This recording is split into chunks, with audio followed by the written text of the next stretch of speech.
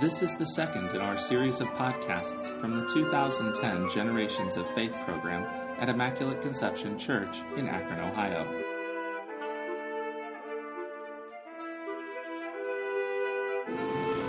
This is Sister Margaret Mach.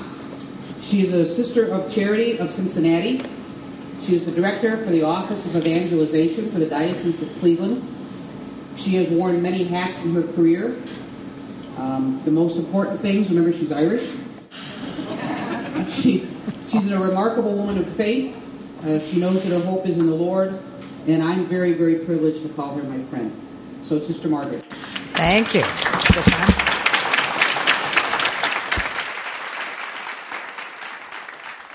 So tonight we gather to reflect on our call to be disciples of Jesus, which I call the big E word, evangelization. And so we gather and we call upon our Lord to be with us this evening.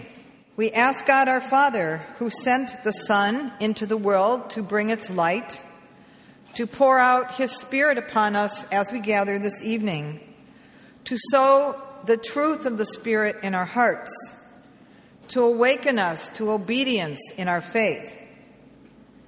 May all of us be born again to the new life of baptism and enter the fellowship of your holy people. Grant this through our Lord Jesus Christ, your Son, who lives and reigns with you and the Holy Spirit, one God, forever and ever. Amen. I am very happy to be with you this evening to talk about a very important aspect of our lives, and that's our discipleship. Evangelization. I would like you to think about Jesus' baptism. Remember that story? Go back into the gospel and remember the story of Jesus being baptized. Remember, he heard the voice, "This is my beloved Son in whom I am well pleased." And after Jesus is baptized, he went into the desert where he stayed there for 40 days and 40 nights. And while he was in the desert, you know the story of the temptations. Jesus was tested and tempted. And he comes out of that whole experience of 40 days and 40 nights transformed and purified. And if you follow the gospel story, the first thing Jesus does when he's finished with that experience, he goes into the town to begin his public ministry. So this time in the desert was a time of preparation for him to get ready. But he comes into town and he's scratching his head and he goes, "Wait a minute, I can't do this by myself. I can't do this by myself. I need some helpers." So as he's coming through the town, he stops and he invites disciples. "John, follow me. Peter, follow me." And if you look in the gospel story, I can't remember which of the three translations it was, but Jesus says to Peter, "Peter, follow me." And in the gospel story it says, it uses the word immediately. Peter was in the boat with his father fishing, and immediately he left the boat and followed Jesus. John did the same thing. I don't know about you, but I've always reflected on that. Like, what made the disciples just drop everything and follow Jesus? If somebody came up to me on the street this evening and said, "Margaret, follow me," I'd be very skeptical, wouldn't you? I'd have lots of questions. Who are you? Can I trust you? What do you want? Where are we going? How long is it going to take? Etc., etc., etc. So I am always amazed when I read the gospel stories about how the disciples dropped what they were doing and followed Jesus. And my question of reflection is, what was so attractive about Jesus that they dropped what they were doing to follow him? Something you might want to ponder, because you may come up with some great reasons why you think. I believe they followed Jesus because they saw the fire in his eyes. The title tonight is Rekindle the Flame. We all have the flame within us. We need to rekindle it from time to time. And I believe the disciples followed Jesus because they saw the fire in his eyes. When you see two people in love, aren't they lit up? They're like radiant. You can read it all over their faces. You can read it all over their body, their mannerisms. That all shows up, right? So they... And hopefully that fire will continue on and on into 30, 40, 50, 60, 70 years of marriage, right? Okay, right. Amen. I think they saw in Jesus' eyes a fire burning with life, passion for life. You know, Jesus said, I have come that you may have life and not just have it more abundantly, have it to the full. There's a difference. Have it to the full. What does that mean? And I believe they saw in Jesus' eyes a fire burning with longing, that the hungry would be filled with good things, that the mighty and the powerful would be brought down from their thrones of control, that the thoughts of the proud would be scattered, and that those who sit in darkness would receive the gift of light. And I believe they saw in Jesus' eyes a fire burning with compassion. What is compassion? It's the stirring of the heart when we see the suffering of another. Jesus said, I have come to bring glad tidings to the poor. That's compassion. That those who weep and mourn would find joy, and those who are oppressed would be lifted up. That's compassion. And those who are blind would have their sight restored, and those who are lame would be able to walk. And they saw in his eyes a fire burning with charity. That all persons, regardless of race, color, creed, or economic status, would be loved. That the world's goods would be able to provide sufficiency for all people.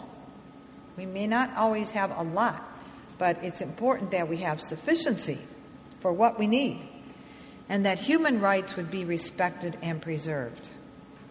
Doesn't this all sound familiar? It wasn't just in Jesus' day, it continues today. And I believe most of all, they saw in his eyes a fire burning with love, so inflamed that it melts down hatred and greed and coldness of heart and rekindles the heart that has become complacent. What is complacency? It's like, I don't give a darn. Let somebody else do it. We kind of get in a funk and we just have no interest, no passion, no fire. A fire burning with love that calls each of us by name and loves us unconditionally, asking nothing in return. God's love is unconditional. God doesn't put conditions on us and say, well, if you do such and such, I'll love you. God loves us in spite of everything, right now, in this very moment, as we are right now, today. Not for what we're going to be tomorrow. Jesus asks nothing in return, but fills us with so much fire that, like Jesus' disciples, we say yes to Jesus. You know what, my dear friends? This happened to us at our baptism. We became fire. Who in this room remembers your baptism? Raise your hand. How many years ago about?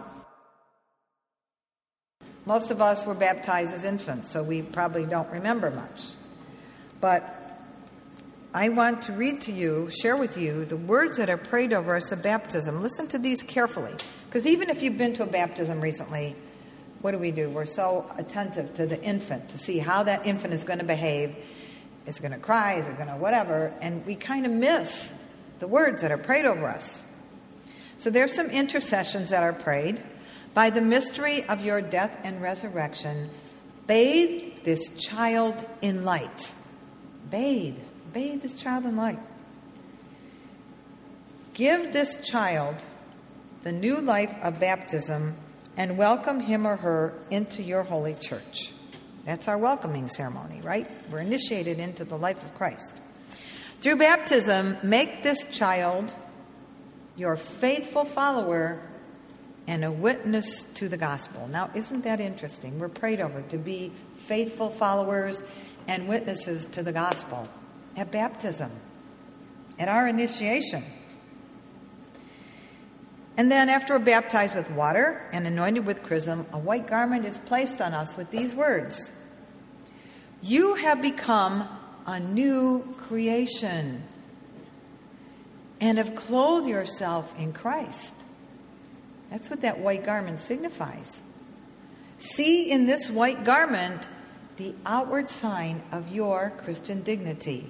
And with your family and friends to help you, because none of us can do this alone, with your family and friends to help you, bring this garment unstained into the everlasting life of heaven. That's a tall order, isn't it?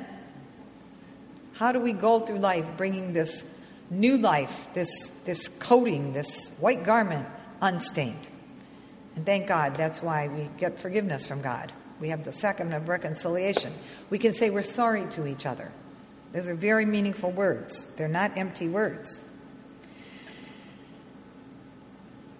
There's an optional, and then the candle is handed to the parents of the child with the words, "This light is entrusted to you to be kept burning brightly.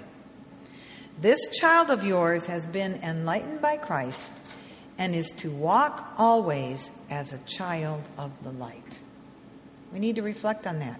Have we walked always as a child of the light through how many years we've lived so far? May this child of yours keep the flame of faith alive in his or her heart. So we're called to keep the flame alive. There's a little optional ritual which is sometimes used where the priest blesses the ears and the mouth with these words. "The Lord Jesus made the deaf to hear and the dumb to speak. May he touch your ears to do what? What do you think? To hear his word, and your mouth to speak it, to proclaim it." Okay. So I just think the power of these words. Take a look. Can you read from back there? Can you see this? "Bathe this child in light. Faithful follower and witness to the gospel. You are a new creation clothed in Christ. You're clothed with dignity. Bring it unstained into the everlasting life of heaven. The light of Christ is entrusted to you to be kept burning brightly. Walk always as a child of the light. Keep the flame of faith alive in your heart and receive God's word and proclaim it with your life."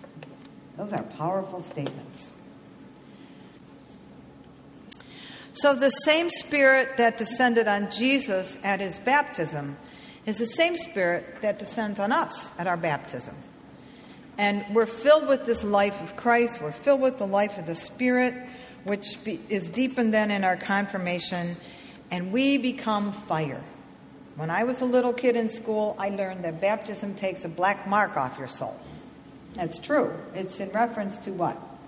The removal of original sin. But it's also a beautiful way to think about, in a positive way, that we receive this fire of Christ. We become Christ's fire. We are on fire with Christ's love, which is a much more positive way to think about it. So baptism sets into action this commitment we make when we're baptized, and we live it out for the rest of our lives. For the rest of our lives. It's not just a once and for all thing. It's setting the stage for everything we are and everything we become and everything we do for the rest of our journey until we are called home to Jesus. So the question for us is, if we have this fire, then what do we do with this fire? That's the question tonight. What do we do with this fire? And what we do with this fire is really about how we live as disciples of Jesus. It's not a word, the word disciple, we don't use it a lot. I think we should use it more. It's a beautiful concept, a beautiful word. Being disciples of Jesus, what does that mean? So, we have to be on fire, like Jesus was on fire. And that fire that ignites us and guides us and warms us is the fire of God's love. And sometimes our fire grows dim, right? That's when we need other people to help us. We cannot walk alone in the Christian community. We are part of the Christian community, and we need each other to help us along, to direct us, to give us little nudges once in a while, to encourage, so that the fire doesn't go out, because it can easily go out. St. Paul, in his letter to Timothy, said, "Fan into flames the gifts that God has given you." And I look around this room and I go, wow, the gifts right here in this room. Now, if I told you to take a piece of paper and make 2 columns, on the left you write all your gifts, on the right you put all your faults and failings. Which column would be bigger? Why is that? It's so much easier for us to recognize those. But I encourage you strongly to try to draw up a long list of the gifts that you have, because God has given them to you. Some of you have a great sense of humor. Some of you have a great sense of organizing. Some of you have deep compassion and understanding when you're with people. Some of you have great listening skills. Some of you have great communication skills. We can make the list go on and on and on. And don't underestimate these. They came to you by God. You develop these as you grow. So we need to recognize that we have these gifts. And St. Paul is putting the responsibility squarely on us to stir into flame the gifts that God has given us. Don't let them sit like a fire under the bushel basket. That's what this is all about. All right? So we have to fan them into flame. And it's good for us once in a while to think about those gifts. What are the gifts God is asking me to fan into flame in my daily living, in my home, with my household, in my local community here, in the marketplace at work, in the parish community, in your role of service, wherever you are? What are the gifts God is asking you to fan into flame? And then, how do you stir your faith? How do you stir this flame so it doesn't die out? So I just think the power here in this room, it's quite powerful. So, what does it mean to be a disciple of Jesus? Well, as I said, the question is, what do we do with our fire? A disciple is a committed follower of Jesus. The person, the teachings, that's why it's important for us to study the life of Jesus, his values, what he taught, how he lived, the standards that he lived by become how we hold on to things. It means sharing in the fundamental attitude of the Master, who is Jesus. Being on fire, as Jesus the Master was on fire. Discipleship isn't about learning a trade or pursuing a degree, is it? It has nothing to do with that. Nor are we just merely companions of Jesus. The disciples who were followers of Jesus didn't just walk along, did they? They were challenged. They worked hard. They weren't just merely companions. So we're not sent out to convey a doctrine. We are sent out to build a personal relationship with Jesus Christ and then to share it with others. That's the call of the disciple. That's what our fire does. To proclaim a personal experience of the living Christ in our lives. We're urged by this deep desire then to draw others into that experience. It's about the life, the personal relationship we have with Jesus within the community, always in the context of community. It's not a me and God thing. It's not a me and Jesus thing. It's me and Jesus and everybody, okay? And there's life. That's what we want to share. That's what we want to invite people to come feel and experience. And you know what? I cannot give you a manual. You have a few pamphlets in your packet that talk about evangelization, but I can't give you a manual that outlines everything. Because the gospel is our how-to manual for evangelizing, for living our discipleship. The gospel is our how-to manual. We learn from reading it, from studying it, from praying with it, from proclaiming it at the liturgy, proclaiming it in prayer services when we gather, listening to the homily, explain what the scriptures mean. If you would just take a minute now to mentally follow Jesus through the Gospels as he's moving through the towns and villages, all right? We see him sitting at table, eating meals, even with sinners, right? We see him out on the street, proclaiming. We see him meeting people where they're at, touches people, he heals them. He brings compassion and tenderness and liberation. How do you describe Jesus' approach? I think Jesus always starts by loving. By loving. That's where we always need to start. Reaching out, embracing, forgiving, healing. His motivation is always the dignity of the human person. You never find Jesus putting people down, right? Go read the gospel stories, you will see. He treats people with utmost respect for who they are at that moment. And Jesus never manipulates or subordinates people to some grand plan. He meets them in their particular situation or their condition, in their suffering, in their grief, in their loneliness, in their joy, in their doubts, and he rejoices with them in their happiness. And what always strikes me about Jesus not manipulating, remember the story of the rich young man? Lord, Lord, what must I do to gain eternal life? And Jesus gives him the prescription. And he's scratching his head going, oh, this is too hard. I can't do this. And he clicks his heels and turns around and walks the other way. Does Jesus run after him? Does he say, hey, wait a minute, buddy, come back here. I can compromise. I'll make this easier for you. No. Jesus respected his freedom, and Jesus honored his choice. It was too hard a saying for him. But Jesus didn't force him or manipulate. Jesus always respected the freedom of the human person. And so wherever Jesus goes, he brings love and warmth and compassion and healing and liberation. And that's what our fire can do. Think of the times when you've touched people's lives by your very presence. I mean, sometimes it's all you have is your presence. You don't have the words to say. You don't know what to say in a time of tragedy or suffering, but you're present to the person. Think of what a gift that is. That's a tremendous gift. There are lots of people in this world who don't have presence of others. They're on their own. They're left alone. They're lonely. They're discouraged. So our baptismal responsibility is to bring the presence of Christ wherever we are, whether we're in the grocery store, whether we're at bingo, parish bingo. Okay? We should create hospitable, warm, and welcoming environments wherever we are. And let people know, see how these Christians love one another. That's the basic message. So we are called to speak words of life, words of hope, words of rebirth to people who are spiritually or emotionally dead or dying.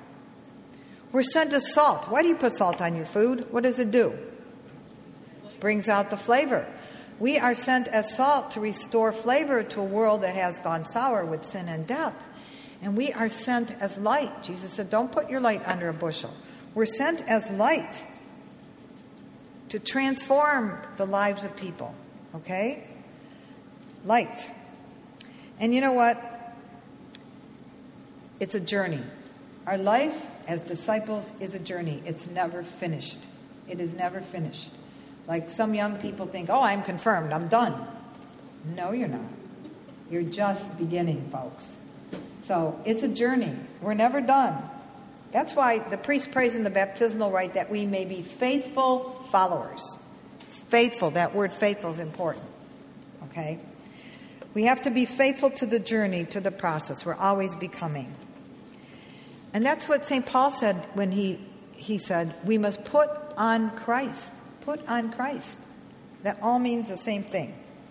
I think of that song from Godspell, to see you more clearly, to love you more dearly, and to follow you more nearly day by day, by day, by day, by day. Never done. Day by day by day. Okay? And then the second characteristic of a disciple is to be a witness. We are called to be witnesses to Jesus. And you can be a witness by your words, by what you say, and by what you do, your actions. My mother used to say, actions speak louder than words. How many had mothers who said that to you? All right, they all went to the same school. They went to the same mom's school. Actions speak louder than words. A lot of times we don't need words. Our actions speak much louder. And people see that. All right? So, Jesus is not a law to be obeyed. He's a presence to be seized and acted upon. So, the question is, how do we make Jesus the center of our life, the center of our spirituality? You've been working on it all your lifetime, and hopefully you're going to continue working on it. That's why we have evenings like this, to keep deepening that relationship, to make Jesus the center of our lives. And so we need to ask ourselves, boy, how do I nurture this relationship? Do I take time in prayer? Do I take time at Mass to reflect? Do I talk to people about Jesus? Do I share the message with people to help deepen? All the things we do in our parishes are ways that we help ourselves deepen our relationship with Jesus, right? Now, in the prologue to John's Gospel, which we hear on Christmas Eve, we read these words. The Word was made flesh and dwells among you. All right? And that's very important because the Word was made flesh and dwells among every one of us. And I want you to look at the second last line here. And don't forget this line. The power of the gospel is within you. Never underestimate that power. The power of God's word is within you. Don't ever underestimate that power. It touches people's lives. It heals. It brings joy. It brings comfort. Big long list of what it does. All right? So, when we read these words, the Word became flesh and dwells among us, we have a big long word that is called in our faith. It starts with a capital I or an I. Does anybody know the word? There's 4 syllables to the word. Incarnation. Okay. The Word was made flesh. It becomes incarnate, which means taking on flesh, and dwells among us. So that's a real important concept as we look at ourselves as disciples of Jesus, because Jesus isn't a law. He's a person that we need to connect with and build a relationship with. And God needs people who are willing to give him their flesh and their bones, their bodies and their talents and their gifts, so that God becomes visible. There's a great book that was written probably about 12 years ago by Father Ron Rolheiser. It's called The Holy Longing. In one of the chapters in that book, he talks about the incarnation, and I love what he says. He says, the incarnation wasn't just a 33-year experience by Jesus in history, and then poof, he goes up to heaven, he ascends, and it's done. No, he says it still goes on today, through you and through me. And he said, the Son of God did not come here just to visit for a time. He came here to stay, to live among us. God is still here in the flesh and continues to dwell among us in the body of believers. Who is that? That's us. And in the Eucharist. How much more present could Christ be than in the Eucharist? And this is the line I love the most. He says, it is our job now to put skin on God so that God can be physically seen, touched, heard, and tasted.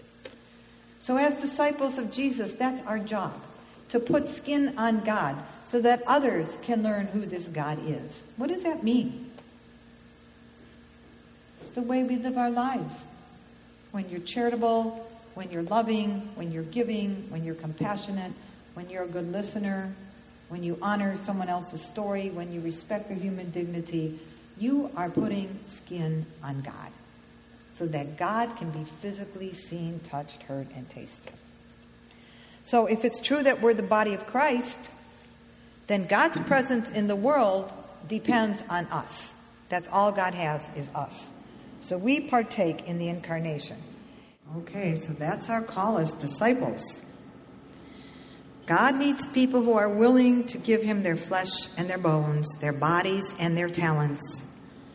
That's why it's important to know your gifts, to recognize your gifts, so you can give them in stewardship and share them with others, so that God can be made visible in every human situation around us. Every human situation. I love the quote from St. Paul's letter to the Colossians. This is what he says. Clothe yourselves as God's chosen ones, holy and beloved. Clothe yourselves with heartfelt compassion, kindness, humility, gentleness, and patience, bearing with one another and forgiving one another. And as the Lord has forgiven you, so you must also do. And over all these things, put on love, and let the peace of God dwell in you richly. I mean, if you just read through the letters of the apostles and the writers of the epistles, there is so much wisdom there. So many things to guide us in our life. You know, there were 3 crowds that hung around Jesus. Which one of these crowds you think you are? The first crowd, I should say there were 3 groups around Jesus. And the first group was the crowds. They were just the people that hung around. Maybe they were just trying to get a fish sandwich. Okay. They didn't have much interest. They were looking for a handout, looking for something to eat or, But they walked away. They didn't stick around. The second group were the scribes and Pharisees. They were the religious authorities who came to critique Jesus in terms of the law. And often they were hostile to him. Oh, how could you do this on the Sabbath? How could you do that on the Sabbath? And the third group was the smallest of all the groups. Those were the disciples. And they were the men and women who were committed to and responded to Jesus and his message. St. Teresa says we have to be the ears, the mouth, the heart, the feet, and the hands of Christ. So we all have important roles. And often I think, our mouth is an important part of our body, right? Because it's capable of speaking words of destruction or words of life. So we have to give words of life. We have to speak words of life and joy and compassion and hope and love. And then our ears. Do you ever wonder why God gave us 1 mouth and 2 ears? I think sometimes it's harder to pay attention. It's harder to listen than it is to speak.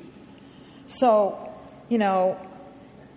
perhaps we're supposed to do twice as much listening as we do talking. I don't know. But listening to the whispering of the Spirit in our lives, where the Spirit's guiding us and directing us. Listening to the cries of the suffering, the needs of the poor, the needs of others around me besides myself, because it's so easy to get focused on me as an individual. And listening above all to the Word of God. I need to make a home in my heart for the Word of God. Is my heart a home for God's Word? And you only do that by reading and praying with the Scriptures and learning the Scriptures. And listening is an art. It's a discipline that, we can learn skills. We need to practice it. And then our heart. Do you know that it's a physical fact that from your head to your heart, you have to drop 18 inches? Go home and measure it and see if I'm right. But it takes 18 inches from here to here. And sometimes we feel like, oh, we got this straight in our head, but whoops, I don't have it in here yet. It's not connecting. We're not in sync because what we're thinking and what we're feeling are 2 different things. So it takes 18 inches to drop from our head to our heart. And we use the example of Mary, who pondered all things in her heart. We need to ponder in our heart. That's what our heart is for. To feel, to love, to ponder. What is God calling me to in this moment? What is God calling me to in my life? That means, Mary pondered. What does that mean? She was attentive. She paid attention. She tried to discern and figure out what the meaning of what she was being called to do. To hear, to really hear what's being said. So we need to ponder. And then our hands and our feet. What does it mean? Get off your baptismal certificate and go do something. That's what Jesus said. The last words he said before he ascended into heaven. Go into the whole world and proclaim the good news to every creature. Get off your baptismal certificate and go. It was a command. Go. So, go. Be kind. Be gentle. Go. Help the poor. Go. Practice justice. Go. Be peaceful. Bring peace to others, etc., etc., etc. We can go on and make a long, long list of those. You know what? People whose hearts are on fire with God's love and God's word do not have to live with the wild abandon of a street preacher. About 6 years ago, a lady called me from a parish council. She was designated to make the phone call to me to ask me to come talk to their parish council about the big E word, evangelization. And I could tell in her voice she was a little bit skeptical and nervous. She wasn't sure what they were getting into. I could hear this tension in her voice. And as I spoke to her, I could hear these little kids in the background. And I said, Maggie, do you have little children? Yes. Well, do you teach them how to pray grace before meals? I went through like 5 questions. Do you teach them who Jesus is on the crucifix? The answer was yes, yes, yes, yes. I said, that's how you as a mom evangelizes your children. This is what I hear. This big sigh, like a big sigh of relief. And she said to me, what do you think she said? The first thing out of her mouth was, "Oh, I thought you were going to tell us we had to go bang on doors." And there are a lot of people that still have that misconception. They think it's about banging on doors. We're going to get to that in a minute. But we don't have to live with the abandon of a street preacher to be a disciple of Jesus. The person on fire with God's love may very well be a reflective, quiet, caring person like many of you in this room who would never be noticed in a crowd. Many of these persons are healthcare workers who work with their clients and their patients in a gentle and compassionate way, who show love. They are parents like yourselves whose goodness and values are caught by their children. They are business people who yearn to discover God in the marketplace and bring God to the marketplace by the way they live. Living with integrity and honesty and justice. So, I think they're everybody in this room. We don't have to be a street preacher. We don't have to be a rah person jumping up and down and yelling on the street corner, "Do you believe? Are you saved?" All right, some people are called to do that, but not all of us are. Very few of us are. But we are called every day of our lives to proclaim that Jesus is Lord by the way we live, by the way we act, by the way we speak to each other. So, what do you do with good news? When you have good news, what do you do with it? You share it.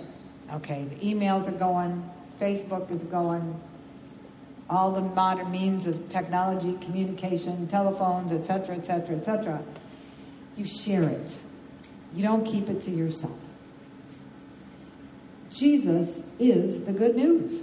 Is he not? Yes, Jesus is good news. That's the good news that we are called to share. So I always say to people, boy, you read a good book and you start telling your friends, "Oh boy, this is a great novel. If you like mysteries, get this one. Or if you like love stories, this is the perfect book." Or we have a great dining experience and we share that with our friends. Say, "Oh, if you want a great restaurant with such and such, here's the place to go." You do that with movies. My challenge to you is we need to do that with our faith and our love of Jesus with the same enthusiasm and energy, which sometimes we find hard to do because as Catholics, we've learned to be very private about our faith. But you know what? It's not a private affair. We belong to a Christian community, and we are called to spread the good news of Jesus. So, let's take a look at this good news. That's what evangelization is all about, that big E word. When I say that word, often people back up or they want to disappear because they think it means banging on doors, knocking on somebody's door and shoving something down their throat. That's not evangelizing. That's proselytizing. And there is a big difference. Jesus did not proselytize. Jesus did not force. We are not, in fact, we are forbidden to coerce and force people to believe what we believe. It's about invitation. Jesus always invited. So evangelization is about bringing the good news into every human situation. Every human situation. All right, let's take a look. Family life. That's kind of easy. You know how to bring good news into your family life, right? How about recreation? What I call the recreational systems. What is that? When I say the recreational systems of our life, what does that mean? Socializing, sports, games, movies, books, television. Now, what does that mean? Bring the good news into every aspect of human life, even recreation. How does that apply? How does that apply? What kind of movies you go to, what kind of books you read, that's simple. All right? Just think about it. Keep it practical. It's not a big $20,000 question answer. So, we are called to bring the good news into every human situation. Every human situation. And it's about opening our hearts to God's Word and then living it. Living that Word, which you're all doing every day. You don't maybe call it evangelizing, but that's what it is. And you know what? Evangelization is the essential mission of the church. It's why Jesus started the church in the first place. He said, go and bring the good news to everybody, baptizing them in the name of the Father and of the Son and of the Holy Spirit. So good news is meant to be shared. We all have stories of faith to share. You not only have a story of faith to share, or stories, you are a story of faith. Every person in this room is a story of faith. What does that mean? Does God act in your life? Yes or no? Yes. Do you recognize when God acts in your life? Most of the time. Sometimes we sort of miss up. We don't always recognize it. But the more practice we do with it, the better we get at it. We get tuned in. And that's the whole purpose. How do we see the good news in our lives? Okay? Some people say, I pray and pray and pray. God doesn't answer my prayer. Well, maybe God isn't answering it the way you want it, but God is answering somehow. And there's always meaning behind it. And it's that key to see the meaning behind it. All right? Maybe we don't see it right away, but we pray that we find the meaning. We need the guidance of the Spirit to help us figure that out. So, we are a story of faith. And we're changed by these stories of faith. Okay? And we can change others by our stories of faith. When's the last time you talked about something in your faith to somebody? That's right. Did you ever find yourself walking out of church on Sunday morning or Saturday evening and turning to somebody next to you in the aisle and say, boy, that was a challenging homily, wasn't it? Or that was meaningful. That was powerful. I learned something today. There's something, those are the ways that we share the good news. So it's not some kind of big mountaintop experience that we're always looking for. It's the simple things of daily living. Start paying attention to them. You'll discover how much you share that good news with others. Start paying attention to it. Okay. So, if you want a bumper sticker definition, it's bring the good news of Jesus wherever we are. That's an easy way. And you know what? It's not a recipe. It is not another program in the parish. Read the last line. Evangelization is a way of life. A way of life. Okay, it's a way of life. All right. Now, there are 5 commitments that we as baptized people have to make, that we are called to make. And these are pretty simple. Just look at them. They're pretty logical. Well, the first one is a commitment to Jesus, right? We wouldn't be Christians if we didn't have a commitment to the person of Jesus. To know him, to love him, to serve him. Day by day by day. All right? And then, number 2 is pretty simple. Active membership in the church. You can't be a bump on a log. All right? Active membership. And we do have a lot of people that are not active members. They're just on the books. Okay? 3rd, vital. What does vital mean? Life-giving. Vital participation in the liturgical life of the church. So are you active at liturgy? Do you come regularly? Do you sing? Do you participate? That's what that means. 4th, a moral witness to the gospel. It's living a moral life. Knowing the difference between right and wrong, good and evil, and practicing the good and the right. And being a witness to others about that.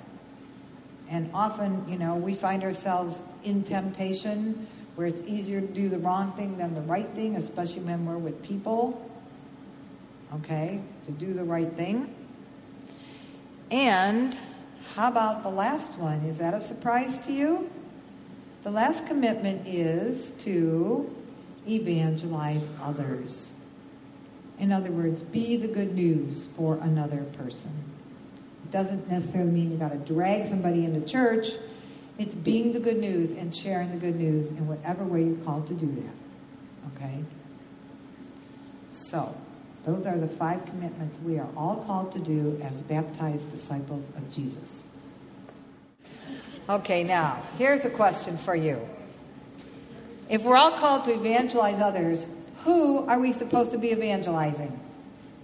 There's 3 parts to that answer. Who do you think we're supposed to be evangelizing? Number 1, I heard somebody say everybody, our family, ourselves, meaning ourselves as the body of Christ, as the members of this parish, as Catholic Christians, we have to keep evangelizing ourselves. That's how we keep deepening that relationship with Jesus. So when you think about all the things we do in this parish and the neighboring parishes and share with other parishes and, Lenten programs, Advent programs, speakers, generations of faith, catechesis, the celebration of the sacraments, the celebration of the sacrament of the sick, the anointing of the sick, the celebration of communion, penance, etc., etc. Those are all ways that we are helping ourselves evangelize each other. Okay, what's the second category? Who would be other people other than us practicing Catholics? Inactive Catholics. All right. How many of you know somebody that has become inactive? Dormant. Yeah, dormant members of the church. I have close family friends, relatives that don't belong to church anymore. I don't think there's hardly anybody in any room where I am meeting where there isn't somebody that doesn't know somebody. Okay. So, number one, ourselves. Number two, the active, inactive, or dormant, or absent, or missing, or sometimes they're alienated, truly. They're angry, they've had bad experiences. There's lots of reasons why people become inactive and alienated. And then the third category would be people that don't have any church affiliation, or people that belong to some other denomination but would really be interested. Sister Rita Mary, who's in charge of the Parish Life Secretariat, she's my boss, okay? Lovely lady. She was telling me a story a couple weeks ago about a number of years ago when they started the project of the church in the city. You're familiar with that in the diocese, the church in the city, where partnering parishes were, helping suburban parishes, helping inner city parishes. Well, they had a committee of people working on something in the city, and these people were not all Catholics. There was a mixture, like 15 people that were from various denominations working on this project. And she began to notice the deep faith that these men and women had. And she said to this one person on the committee after they were done with all their work, she said, I've been thinking. She said, I've observed you have such deep faith. Have you ever thought about, because she had connection with lots of Catholics, she says, have you ever thought about becoming a member of the Catholic Church? You know what the woman said? I am so glad you asked that question. No one has ever asked me. She opened up a whole new avenue in that woman's life. And she said to me, I never really thought about how important that question was before until I finally asked it. So don't ever be afraid to invite. That's what Jesus did. Don't proselytize. Don't be like a bull in a china shop shoving something down their throat. Just invite. You can do it very simply. And once you build a kind of a basic relationship with somebody, it starts with that. But she had done that already through the work they did on the committee. And the woman was so grateful. She said, no one's ever asked me that before. Because a lot of non-Catholics don't think they could even think about joining our church. So I encourage you and I challenge you to offer an invitation to people you know. Whose job is it to evangelize? It's every baptized person. Years ago when I was a kid in school, we talked about the missions. What was the missions?